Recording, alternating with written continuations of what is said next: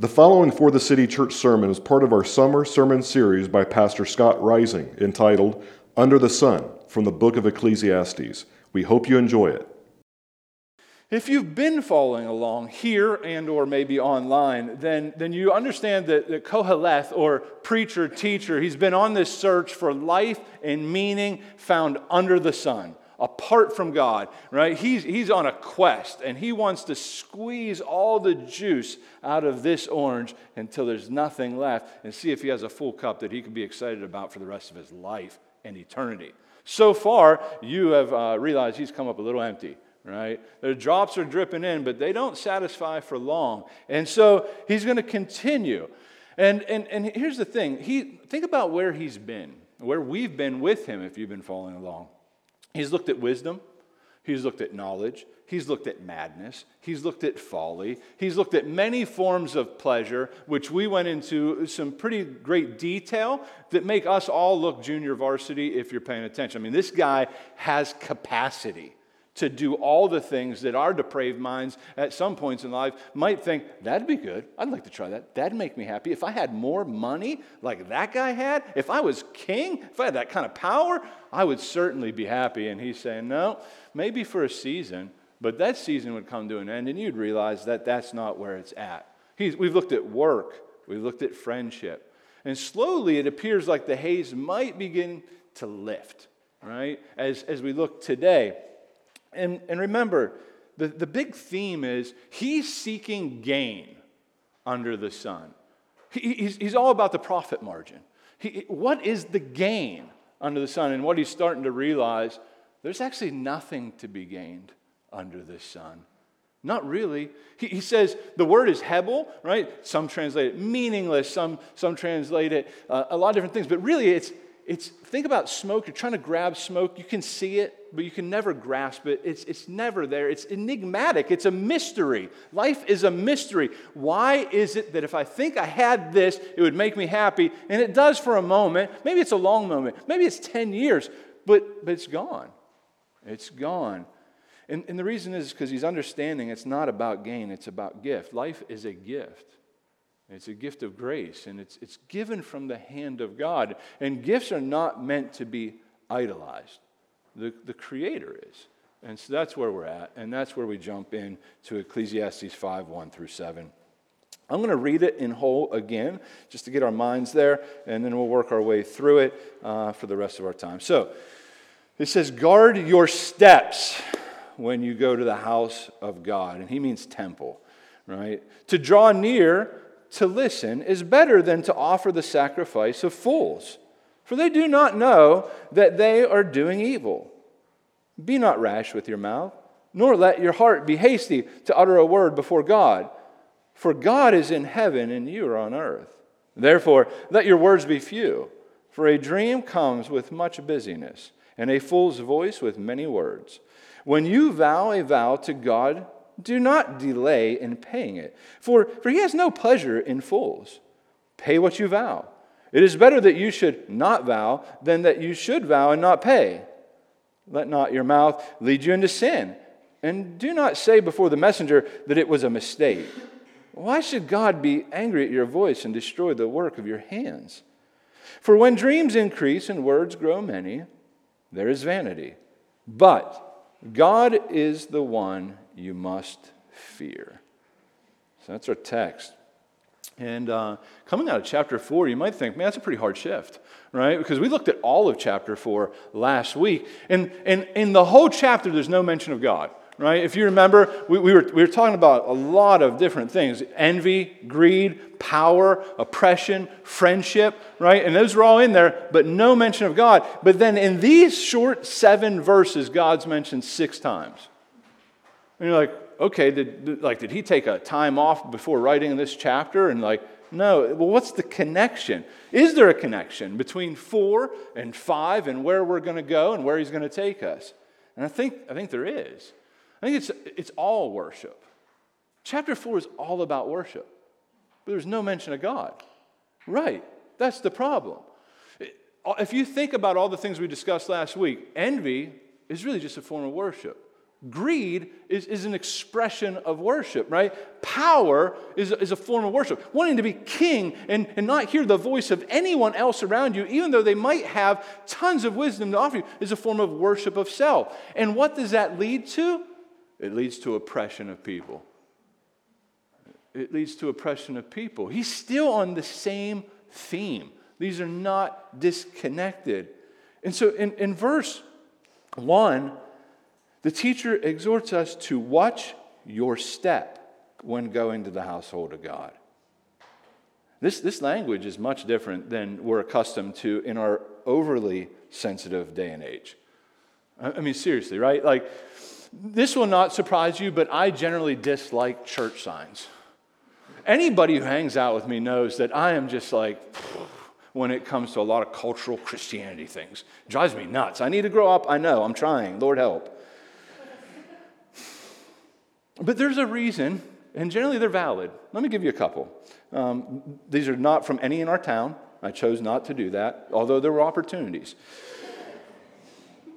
This one's from the Methodist. Why pay for GPS? Jesus gives directions for free.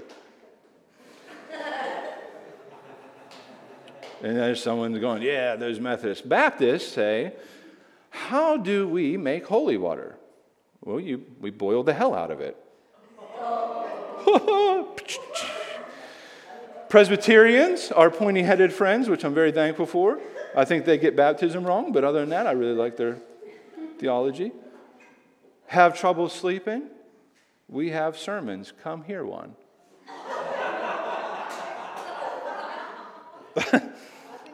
Get a new pastor. Go to bed earlier. I don't know what the problem is there, but it's weird. There's so many more. Go online if you want to see them. They are funny until you realize this is real, and then your head hurts, and then your heart hurts, and then you have to confess. Now, to be fair, most signs are not that ridiculous, right? They're not, right? I picked out some of the ones, but however, they all communicate something, and most often they're not helpful. Most often, what they communicate is not helpful. At best, they're forgettable. At best, right? At worst, they actually misrepresent God.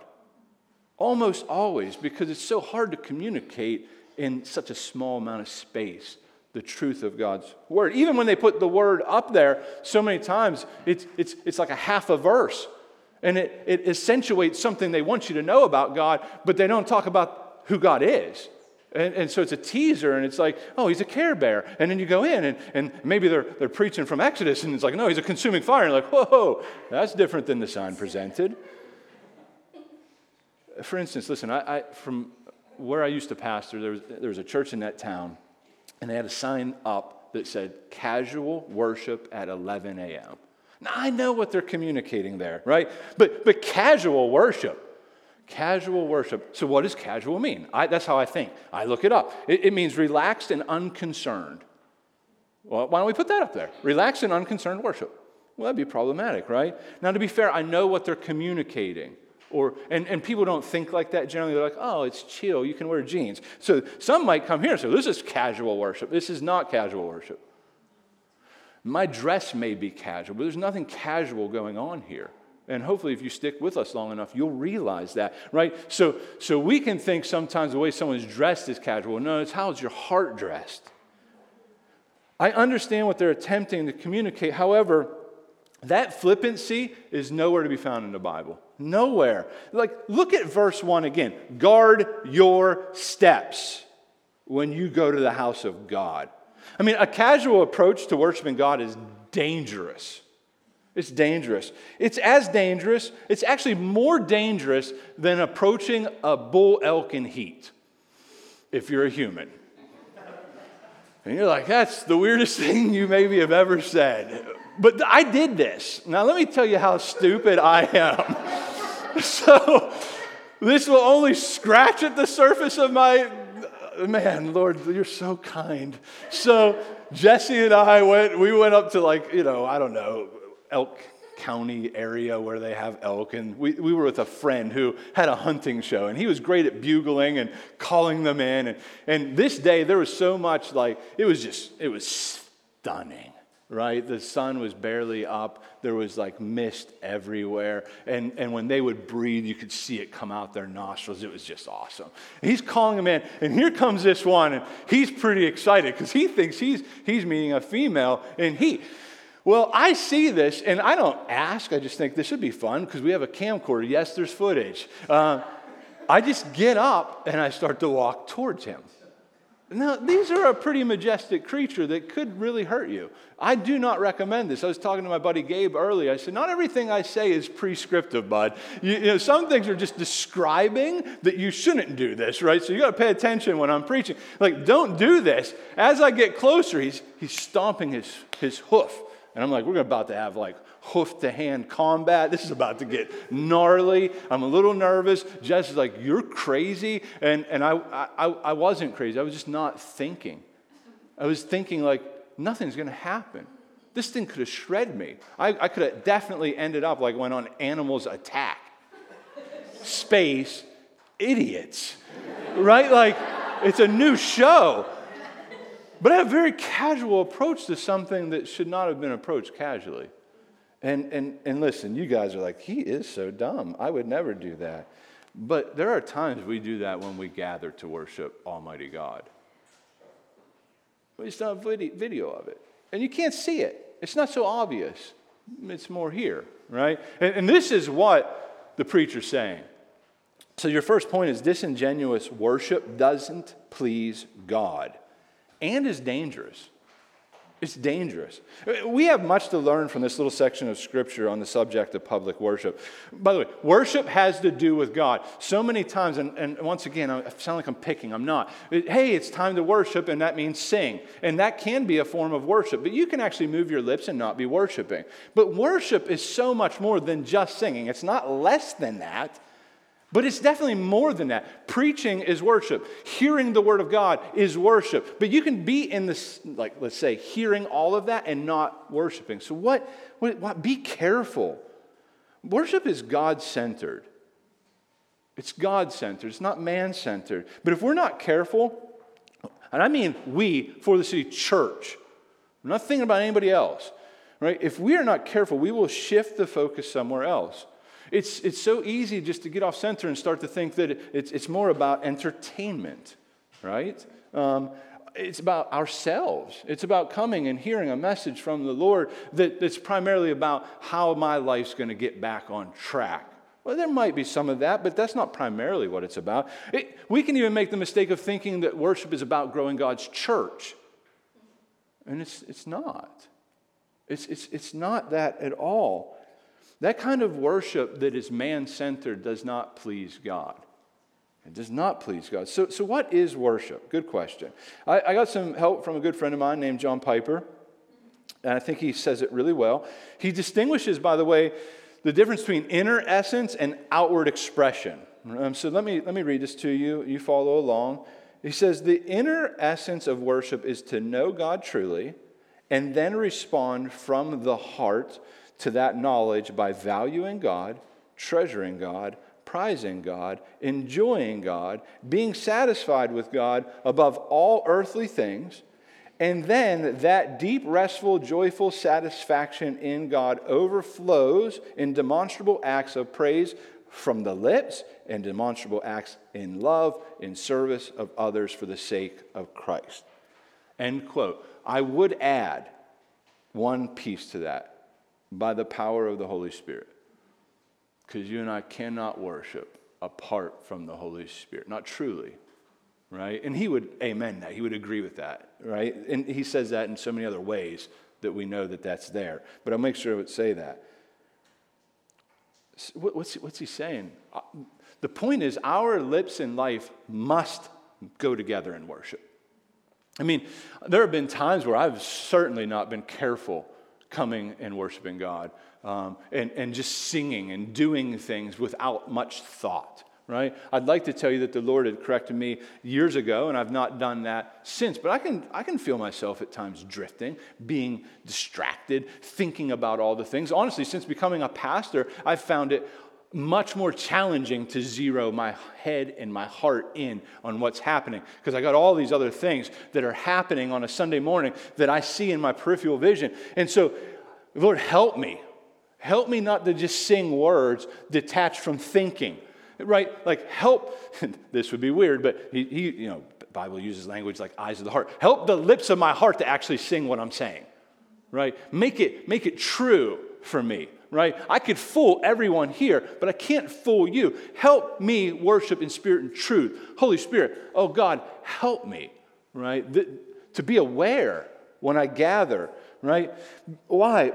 Because it's disingenuous and it's empty, and it's absolutely dangerous to come in here week after week. I'm not saying you're doing this. Evaluate yourself before the Word of God, and just go through motions, and just you're doing the thing, but you ain't doing the thing.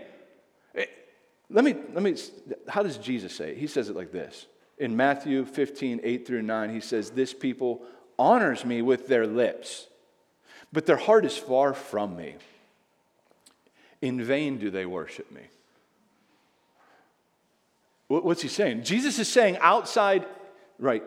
Outside in, right? So it's like, I'm just doing this out here. It's not really happening here. He says is worthless. That's what vain means. It's zero, net zero. It doesn't count for anything. I see it, it doesn't matter. Nada, nothing. It's not worship. If it is zero, if there's no heart component to what you're doing outwardly. That's what he's saying. So you can do many good deeds your whole life, and you can go to many church services, and you could look like you're worshiping all the time, but if it's all external and nothing happening in the heart towards God, he is not pleased. How does that make you feel? I'm asking feelings because much of this has to affect your emotions. If it causes you to tremble a little bit and to think, that's probably a good sign. If you're like, I don't really care what he has to say, he's judging me, that's not a good sign. It's not a good sign if you come to the Word of God like that. Don't harden your heart. What Solomon is saying, there's a kind of worship that's under the sun that has nothing to do with God, and that is Hebel, that is meaningless. It does nothing for your soul. That's what he's saying. Therefore, maybe a better church sign would say, beware of God, for he is a consuming fire. But who would come? Worshipers. It's not very seeker-sensitive, right? It's not very seeker-friendly. It's not real attractional. But man, sometimes I think it's better than to put flippant Jesus out there, because Jesus ain't flippant. He's just not. The one true and living God is a consuming fire who commands that we love him. Love him means obey him, and to love one another in the church, and let that love of one another, love of God, overflow into the places you go, into your neighbor. Who's your neighbor? All the world. So, guard your steps. What's he saying? Hear the fresh warning from the preacher this morning. When I say the preacher, I mean the Word of God, not Scott Rising, although let my voice be the Word. He's saying, guard your steps. Watch out. Be careful. How would the rapper say it? Check yourself before you wreck yourself, sucker. Right? That's what he's saying. Why? Because you need to know that approaching God in a flippant way that doesn't involve your heart and your head is dangerous. It's dangerous. I don't even know I think it'd almost be better if you didn't. If you didn't, you'd be better to stay in ignorance than to continue to come and pretend, right? And so, God, help us to have authentic worship. Help us to be a genuine people. There are times where my emotions don't feel it.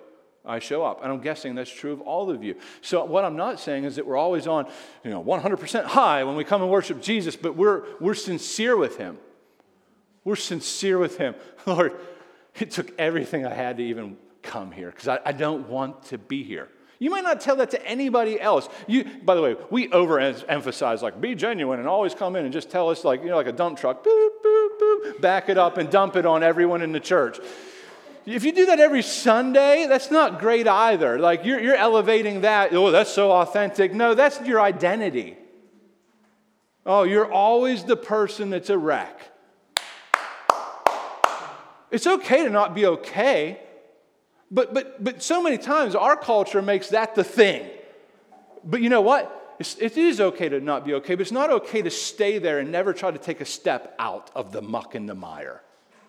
You're just on the other end of the spectrum. You're faking it differently. God's not pleased. He's just not pleased. It's dangerous. Look at the first 3 verses with me again. Guard your steps when you go to the house of God. To draw near to God, right? To listen is better than to offer sacrifices of full. So worship has a lot to do with listening, right? To hearing the word of God. To when you sing, to think of the words you're singing. This is why it matters what we sing. This is why we ought to pick songs that are God-centered, not man-centered, right? Like we go to lengths to make sure that what we're doing when we preach, when we teach, when we pray, when we sing, when we gather in small groups, magnifies Christ, not man. Why? Because you are naturally going to worship yourself almost always apart from the work of the Holy Spirit. I don't need to help you with self-confidence. God needs to help us humble ourselves. We need to shrink. He needs to grow in our heart and our affections. I mean, so much. Like, make sure you teach them about, self-confidence. You do not need to teach children self-confidence. They have enough self-confidence to go around for all the world. What they need God confidence. Oh, my goodness, do they have enough? I had enough. I thought I was that and a bag of Rice Krispie treats when I was growing up. And you're like, what is that a big deal? Like, it was a big deal. I liked Rice Krispie treats when I was growing up. I needed someone to tell me the world doesn't revolve around you, Scott Rising. Thankfully, I had someone who did that. Why? Because if you don't do that, it's a sacrifice of fools. It continues, for they do not know that what they are doing is evil. Listen, we draw near to hear from God, from Him, from His Word. We don't draw near because we have something to give God, as though He needs anything from you or me. He doesn't need anything from you or me. He needs nothing. He's God. We need Him. God, help me hear. I know you're speaking. Your word's clear. Help me hear what you're saying. And when I say hear, you can read your Bible and not be listening. You can read through the Bible twice, once forwards, once backwards, and not hear and be listening to God. God, help me hear. Tune my heart to you. Cause my heart to hear you. Because I just want to hear all the noise that's in my head. And so ask Him for that help. And so it continues. Be not rash with your mouth, nor let your heart be hasty to utter a word before God. For God is in heaven and you are on earth. Therefore, let your words be few. That's scary for a preacher who preaches a lot and long. But he really means this in relationship to prayer. You got the people just coming up before the altar and they're just saying all these lofty words. They're speaking in King James only, right? Like it's old English. Hey, by the way, it's 2022, homie, right? Like if you want to read that, that's cool. But thee, thou, right? Like God's not impressed. Now, if you do that naturally, cool, I guess. It's weird. But you don't get any street cred with God because you use big language. No, He says, let them be few. And He says, for dreams come with much busyness, a fool's voice with many words. Don't be quick to just tell God what you think He wants to hear from you. Why? Well, I'm going to read a quote because they say it way better than I can. Someone has said this in relationship to that when we pray, we tend to think it's like talking into a spiritual microphone with God listening on the other end through a set of heavenly earphones. But, in fact, when we pray, God is listening to us with a spiritual stethoscope, just like the doctor who says, let me hear you breathe. And He listens in to what we cannot see, and so learns the truth about us. He reads your mail. Well, that's a little scary. He hears the things you might not even know what's going on in your heart, because your heart is so deceitful, so wicked. Not just you, me, right? No, he hears the things you're not even saying. It's much more like an MRI. I see what's going on there. Oh, they all think you're awesome. You don't watch PG-13 movies unless Jesus is being beaten in them. Yay, you. But I know what's going on in the heart. I see it. And you don't have me fooled. Oh, they applaud you. I'm not applauding you. Okay. Superficial religion, it's a sacrifice of fools. And God's not pleased. He says evil. Going through motions without any thought is dangerous. And by the way, without going into a big one, I mean, there's a serious amount of mindless worship going around. And it's so sad to see, because it's just so much built on man, not on God. Well, I'll let the Lord handle that. But how do you see it? Well, in mainline denominations, the danger of empty ritualistic worship remains present and real, right? Like they go through and they do the same motions all the time. People don't even know what they do and why they do it. We were having a conversation this week with somebody, and she was saying how she does a particular thing on a Sunday morning, and she goes, and my wife asked, well, why do you do that? She goes, I don't know. Okay, you ought to know why you do what you do when you come and gather at the church. This isn't like pagan rituals that do this and do that and sprinkle some holy water somewhere and okay, he's pleased. He's not pleased. He's not pleased. And by the way, don't think, well, he's picking on Catholics there. Well, non-denominational churches have the same temptation. It's just different. It's emotionalism at times. It's entertainment seeking. And by the way, many times, I'm not saying the leaders of that church aren't trying to present an opportunity for you to interact with God, but so many of the consumers that show up Sunday after Sunday don't think this has anything to do with God. They're just bored out of their mind, apparently. I mean, there's got to be something better to do, right? Like almost anything if you're not truly worshiping God, right? But God sees that, and what this does is it sets the stage for a sacrifice of fools. What it does is, I'm coming because I think God's pleased with me, my being here. And they might write checks, and they might, or give online and do the thing. And it might be totally apart from what God's doing in that service. They might sing, they might raise their hands, they might get themselves in a tizzy. But if it doesn't ground itself in the reality of who God is, as He says He is, in the Word of God, it's not pleasing. What is pleasing? Worship that is rooted and grounded in faith. Trust. Faith is what pleases God. Trust is what pleases God. So when you write the check or when you give online, you're giving, trusting, I don't have the cash to give right now. I don't.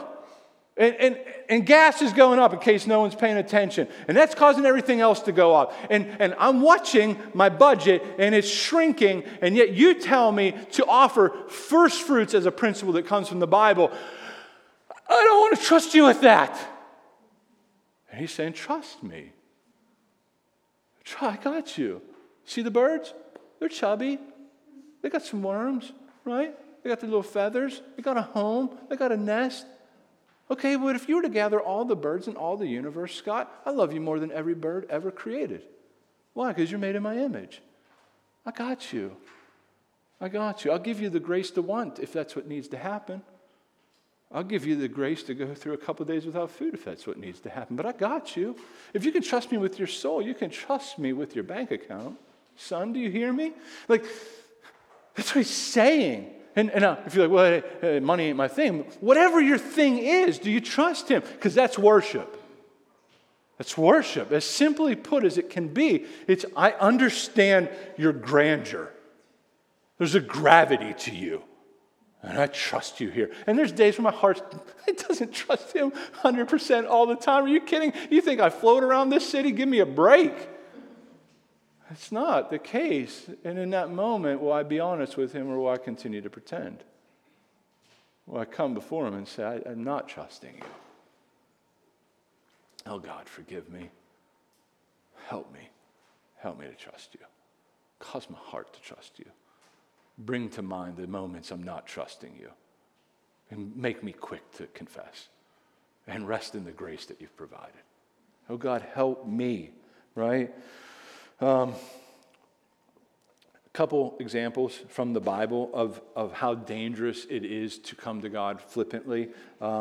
Nadab, Abihu. I mean, listen, they offered strange fire to God in Leviticus 10:1 and 2, and he consumed them with fire. Would love to go into more detail. Don't have time, right? Why did that happen, though? Leviticus 10:3 tells us, then Moses said to Aaron, this is what the Lord has said, among those who draw near to me, I will be sanctified. Meaning, I will be holy. I am set apart. Do not mess with the living God. And before all the people, I will be glorified. I will be honored. Apparently, whatever they were doing was not honoring God. It was not glorifying to God, and therefore he consumed them. You're like, yeah, but come on. That's God of the Old Testament, and he is so much more advanced in the New Testament. I mean, Jesus seems like a real sweetie pie, right? So he would never do that in the New Testament. He's much more kind, much more sweet. But then we think about Ananias and Sapphira, who were just kind of lying about what they were putting in the offering plate, right? And God was not pleased and struck them both dead. Oh, yeah, that God, yeah. Why did he do that? So that fear would come upon all of God's people, and because of that, their worship increased. They quit trifling with the living God, and the church grew. Church grew. Right? Okay. So in each of these severe acts of judgment, we see, by the way, both of them were beginning of new era in the Bible. One was of the tabernacle and worship there, and one was New Testament church. God wanted to show nothing's changed about who I am. Please don't make the mistake of thinking we have Old Testament God, New Testament Jesus. We worship one God, three distinct persons, Father, Son, Spirit. Christ is fully God, fully man. He's the exact imprint of the Father. Okay, so do I have your attention is what God is saying. Are you listening? Okay, well, good, because we need to listen. We need to listen. Listen to Romans 12:1 through 2.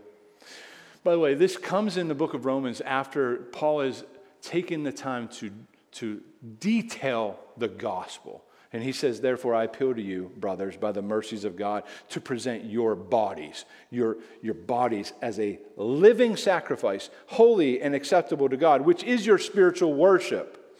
Do not be conformed to this world, right? Be conformed, shoved into a pattern, shoved into a mold like Play-Doh. No, don't do that, but have your mind transformed by the renewal of your mind, by the Word of God. Come to the Word of God, have your mind changed. Right? Why? So that by testing you may discern what is the will of God, what is good and acceptable and perfect. Listen, if you're listening, then we will worship God properly by coming to worship with expectancy and awe because of what Christ has done through his life, death, and resurrection. By the mercies of God, I appeal to you. You see the goodness, the glory, the gravity. Let it be gladness to your heart if you're in Christ, and worship him with expectancy and awe. Why? Because you become what you behold. You become what you behold.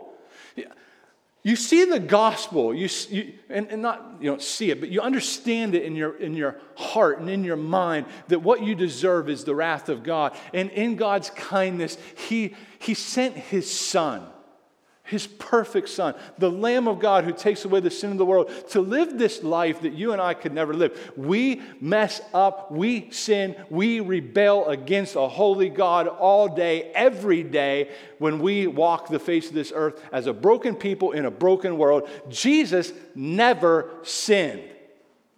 His worship was only and always perfect to the Father. His whole life was a perfect sacrifice of worship. And then he substitutes himself for sinners. He goes to the cross and he receives what you and I deserve because of our very flippant and imperfect worship. And he offers a sacrifice of himself gladly for the joy that was set before him to the Father, so that sinners might be able to draw near to God through the perfect sacrifice of Christ by trusting in his life and in his death, because he resurrected from the grave triumphantly, defeating Satan, sin, and death, making a way for sinners like us who'd never worship perfectly to draw near to a perfect God through Christ, through faith, by grace alone, not by any of our perfect attempts at worship.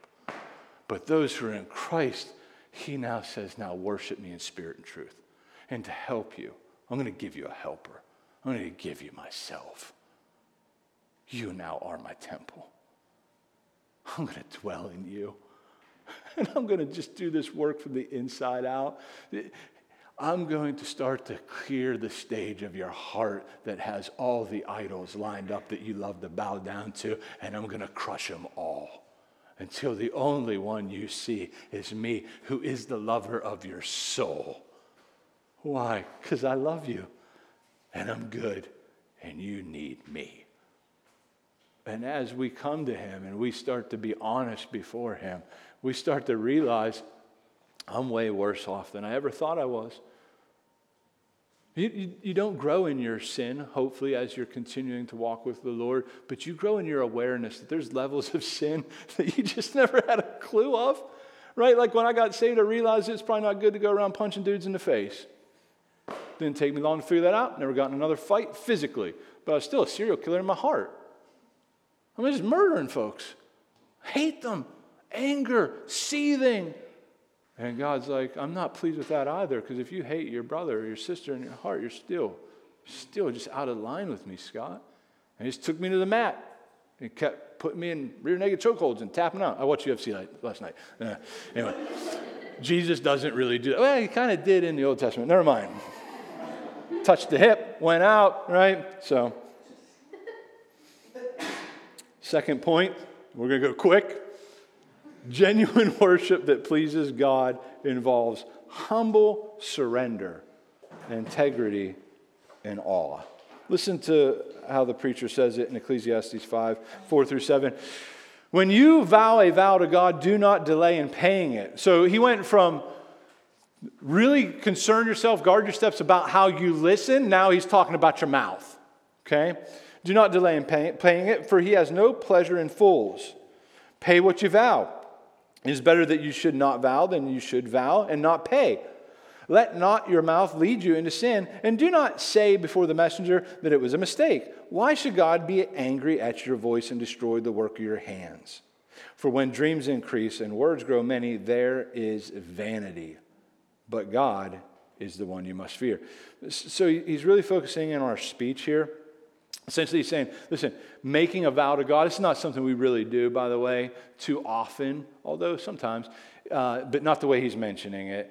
It's foolishness if you're going to make that vow and then never do it, right? Like, we've all made vows to God, right? I remember praying to the porcelain God when I was younger, right? Like, Lord, if you just get me through this moment, I will never do that again. I didn't even know the Lord, right? And he got me through it, and I did it again. He's not pleased, okay, right? Like, But I didn't even know the Lord then, and so like, okay, he's so compassionate, right? Like, he's merciful. But I've done it early on in my Christian walk. Lord, I just pray that if you just get me out of this situation, I'll never do it again.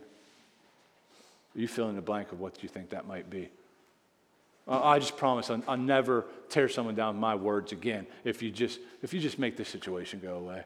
Lord, I promise I will give of the offering I know that you've been calling me to give with my money. If you just help me with this bill right now, man, if you just get me out of this jam, I promise then, if I get another raise, Lord, then I'll start to actually give to the church and for the advancement of the gospel.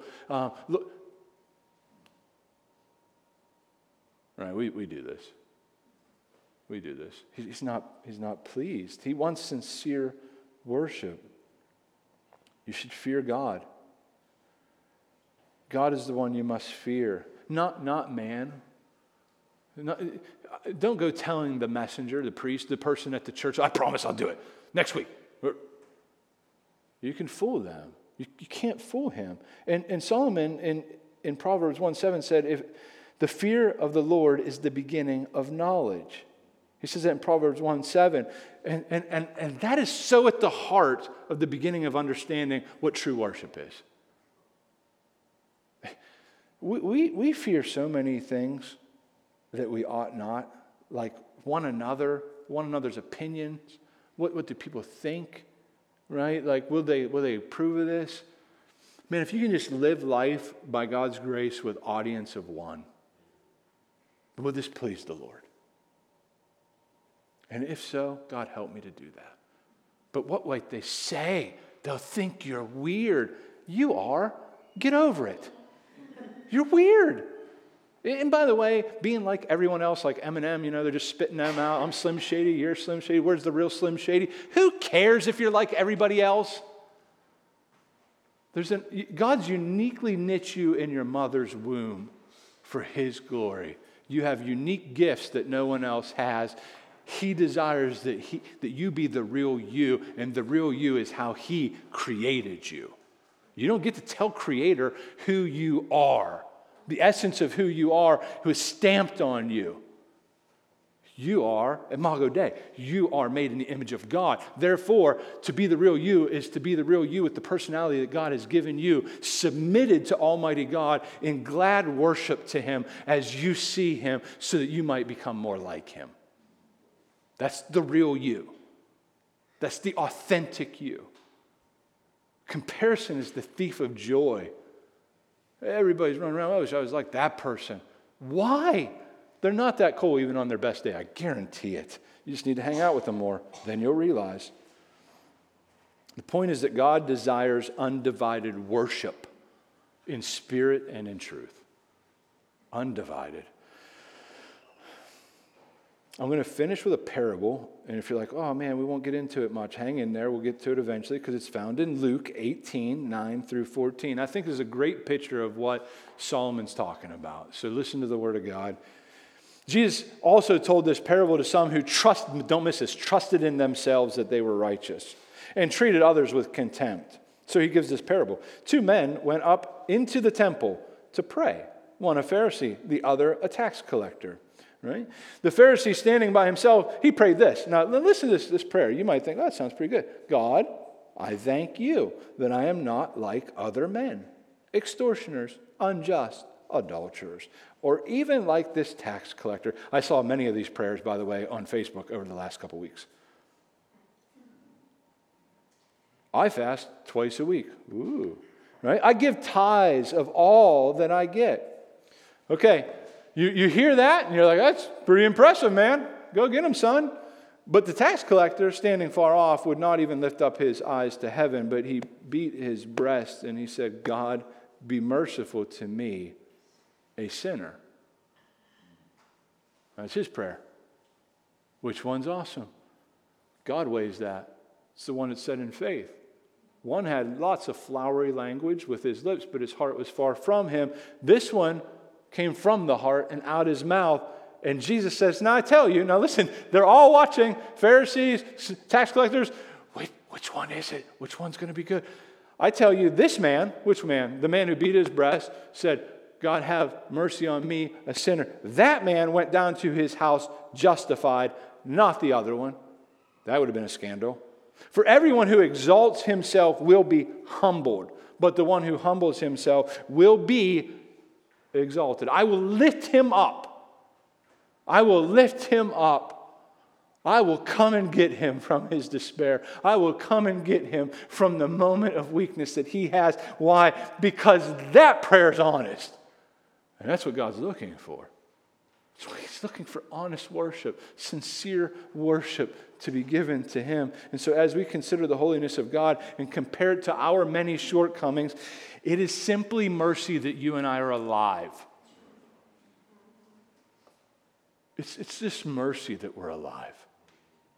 Can you just see, like, we so deserve the wrath of God. It's what we deserve. I remember my daughter at a young age always telling me what she deserved.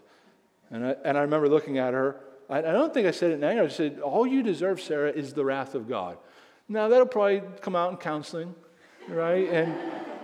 And Mom looks at me like big eyes, like, whoa. But it's right. Do you think you deserve something? You do. You deserve wrath. And God in His kindness, in His mercy, in His steadfast love, oh, He gives you so much more. What's He give you? He gives you Himself. Do you deserve that? Not on your best day.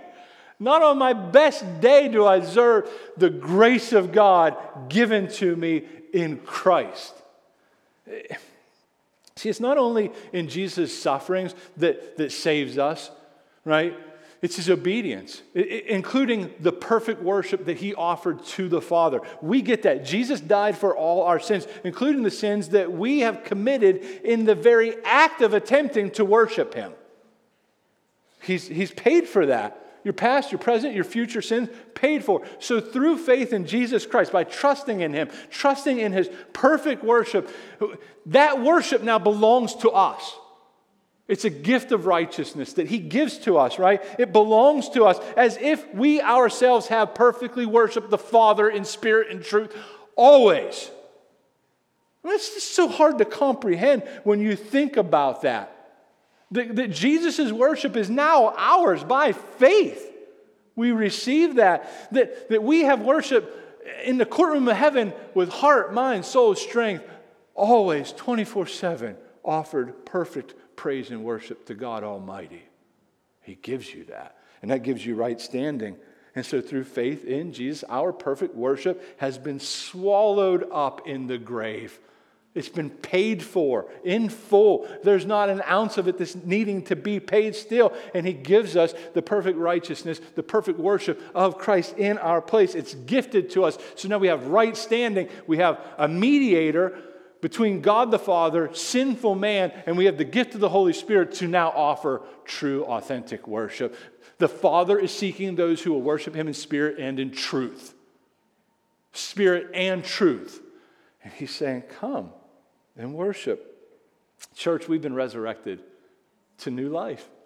This is the beauty of the gospel. There's so much beauty in the gospel. But I want to emphasize this. And by God's grace and by His Spirit, we now stand, and God forgives when we don't, in awe of the magnificence of Christ.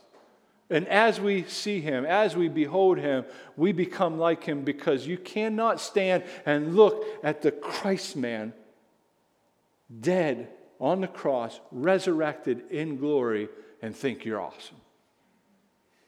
You will humble. You will shrink. And you'll humble yourself under the mighty hand of God, who's now your Father. And He don't want to crush you. He loves you. He sees you.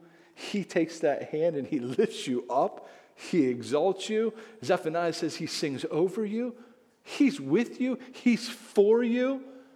Oh, how could we not want to worship Him when we see Him?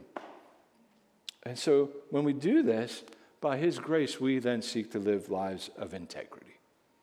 Our life, our lips, they match. Why? Because it comes from here, not just here. The head and the heart are connected. And we worship Him. Wherever we go, in our day-to-day job, in our neighborhood, in our home, and especially as we gather here as a people. So God, help us to offer true, authentic worship that pleases You. And may our lives be worship, not just when we gather on Sunday morning. Let's pray. So Father, we do give You thanks that You're a patient God, that You are a consuming fire, and You had every right to consume us in the fire of hell. And yet Your mercy is more. And You are patient. You you allowed the cup of your wrath to continue to fill until you sent the perfect Lamb of God to take and drink that cup of wrath down to the last drop for all who put their faith in you. God, I ask that you'd help us to be a people who are mindful of our heart and our mind and our lives as we engage the living God.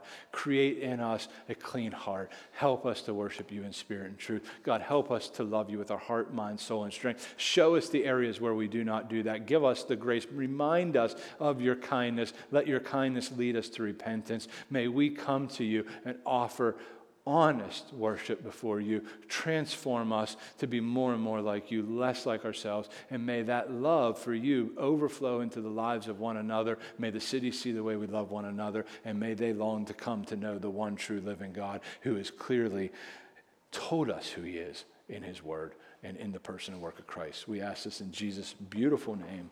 Amen. Thanks for listening to this sermon. If you found it helpful, we encourage you to enjoy more of our sermons, find out more information about For the City, or how to partner with us through prayer and giving at www.forthecity.church. For the City exists to magnify Jesus by making disciples who share and show the transforming power of the gospel and plant churches that multiply.